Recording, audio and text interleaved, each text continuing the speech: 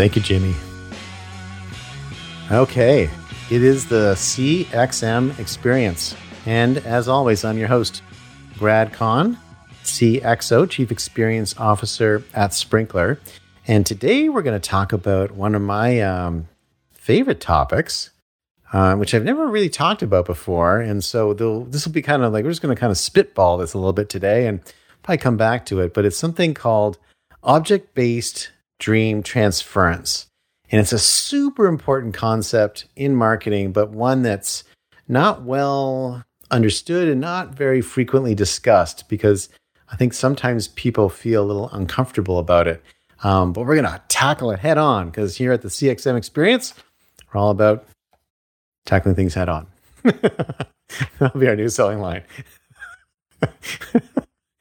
Oh, dear. Too much Coca-Cola today.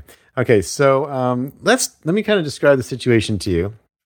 And I'll tell you why I wanted to do this show today, because I was actually driving back from PT on I-95 the other day, and this smoking hot Mustang went roaring by me at, I don't know how many thousands of miles an hour. It's kind of the interesting thing about Florida highways, which I'll describe in a second. This car was beautiful.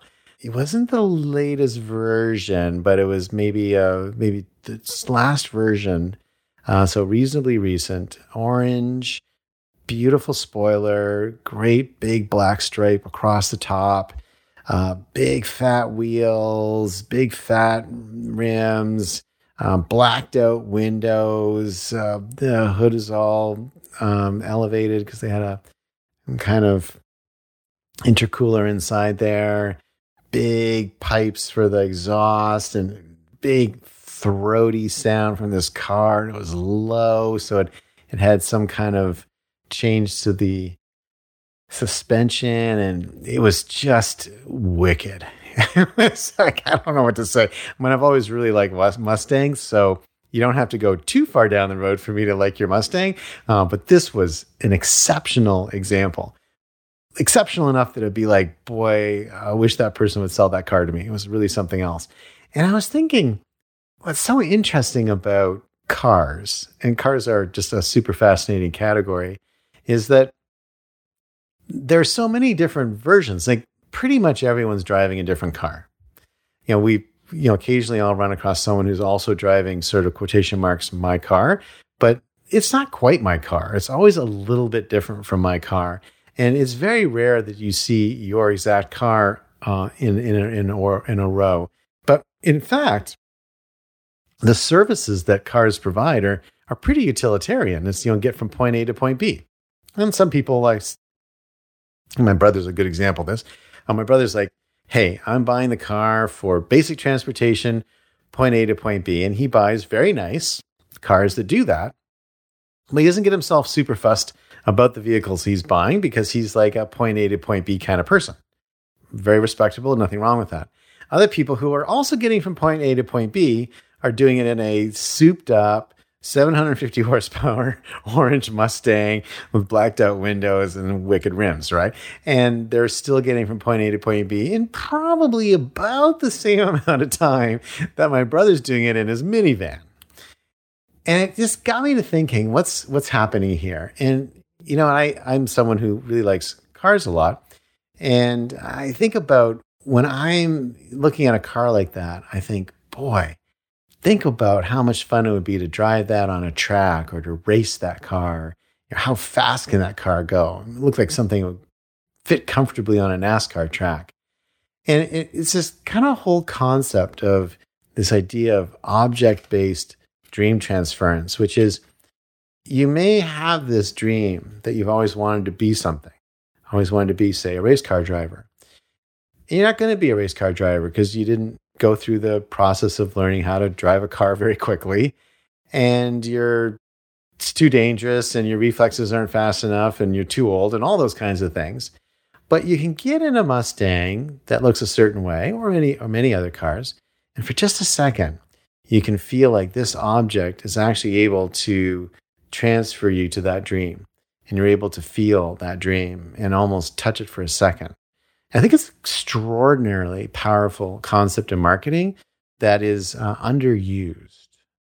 It's underused because I believe that marketers almost feel like it's overselling or that it's getting people to do something that they can't do. Like there's a very significant focus on outcomes and benefits that are here and now.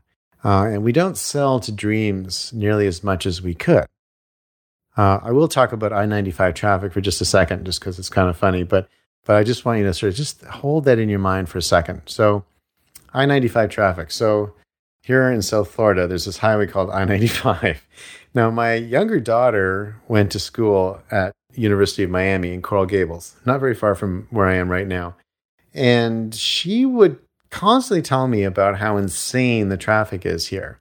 And I completely believed her, but I was also thinking she was a relatively new driver and she hadn't had a lot of experience in different cities. And so I to a certain extent, maybe discounted it slightly, thinking, I'm sure it's not that bad. Now I completely understand what she was talking about, because there's this very interesting toxic combination of people who are driving on the road who should not be driving anymore because they're far too old. Their heads don't even appear above the windshield. They're kind of like these slow-moving, kind of random vehicles that just create sort of ongoing roadblocks.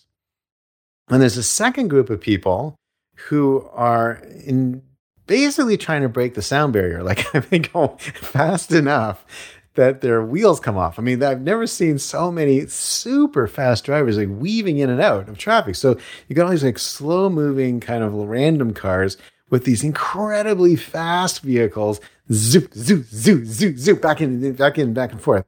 And then there's this third fascinating one, which are primarily SUVs of people who are on their phones, very distracted, not paying attention to the road at all, weaving in and out of the lanes, but still going at a pretty fast clip. So you got super slow cars with people that are, not really in driving condition anymore. Super fast cars with people who are taking their lives in their own hands, and many others, I guess. And then these sort of medium speed vehicles, still going above the speed limit, of course, with disinterested and not particularly attentive drivers behind the wheel. You put all that on the road together at once, and it's a party. So Trinity, if I ever didn't completely grok what you were talking about when you're talking about I-95, I apologize, because you were right. It is bananas here. Anyway, so that's let's come back to dream transference. So what are other things that people do this with? One category that strikes me as a good one is photography. We actually had, what was I watching? Oh yeah, it was a really great episode of DJ TV. So we have a daily TV show that's put on by two people inside Sprinkler, and Tony and Joe. And Tony and Joe they started the show at the beginning of the pandemic. I think they just celebrated their 1-year anniversary. And they do a video TV show every single day, and they interview different Sprinklerites and different people across the company. And often they'll focus on hobbies and things like that. It's one of the things that led to Sprinkler being named one of the best places to work during the pandemic. And we're proud of the fact that we've done a lot of amazing initiatives to keep our employees happy and healthy through the pandemic, and doing everything we can to get through this very difficult period of time. And so Joe and Tony interviewed someone who was a photographer kind of on the side. He was a Sprinklerite during the day and photographer by night. And he was talking about the tricks of photography. And he made a really interesting comment, which he said, it doesn't really matter what your equipment is. You can take a great photograph with a pinhole camera, or you can take a great photograph with an iPhone. You don't have to have amazing equipment to taking amazing photographs. I thought that was a very compelling comment, because I do think photography is one of those things that falls into the camp of, I always wanted to be a professional photographer. And so people think of it as like a hobby, and they like taking pictures, and they go buy a camera, and probably anything will do. But what do? They buy the most expensive, most advanced, fanciest camera they can lay their hands onto, partly because of this object-based dream transference, which is, what if I become an award-winning photographer? What if I become somebody whose pictures are celebrated? What if I become a great artist? This camera is a way for me to be able to sort of move that dream through. I think that's a really, really interesting insight. What's fascinating to me is that often in the stores, the salespeople will sell you down. Like, you don't need all those features. You're just a day-to-day photographer. And I always think it's fascinating that they do that. I actually think that's exactly the wrong thing to do. If I was a salesperson in a camera store, I'd be talking about, well, this is how Ansel Adams did it. Or this is how, this is how all the journalists are using this camera. Or this is the way you want to make this happen. This is the kind of stuff you can do. Like, you want people to imagine where they could go and how their life could be different. So another great category for this. Another thing which I think this is maybe a bit more of a New Yorker perspective, but I'll go with this for a second. A lot of people in New York get new apartments and they outfit them with, big ovens and big kitchens and all sorts of like great kitchen appliances and oven features, etc. And yet they order in every meal. They don't cook. There's one friend of ours who doesn't even have her oven connected. Like, it's not even plugged in. And she uses it to store shoes, which many New Yorkers actually use their ovens more as storage devices than as actual ovens. And so what's that? Well, the idea is that, maybe one day I'll learn to cook. Maybe one day I could be Julia Child. Maybe one day I'll have big parties where everyone comes over and I'm pulling amazing dishes out of the oven and we're all cooking together and having a good time. And, well, maybe you still have parties and maybe you have people over. The idea that you're actually cooking that maybe never happens. And I think that's pretty interesting. Another category where I think this happens, and this is a little touchy for some people given the last year, but I think a great example of object-based dream transference is Peloton and in at-home exercise equipment, which often turns into the most expensive hanger in the room. The Peloton sits there taunting you day after day that you should be using it. You bought it because you had a dream about how you wanted to look, how you wanted to feel, what you wanted your fitness level to be, and you still have that dream. You still feel like you can get there, and the Peloton's a reminder that you could get there, but for some reason you don't get on it and you don't use it. It's very similar to gym memberships. The secret of gyms, and it was a great business until a year ago, is that most people who buy a gym membership don't use it, and so they're able to have a very small facility and service a very large number of people.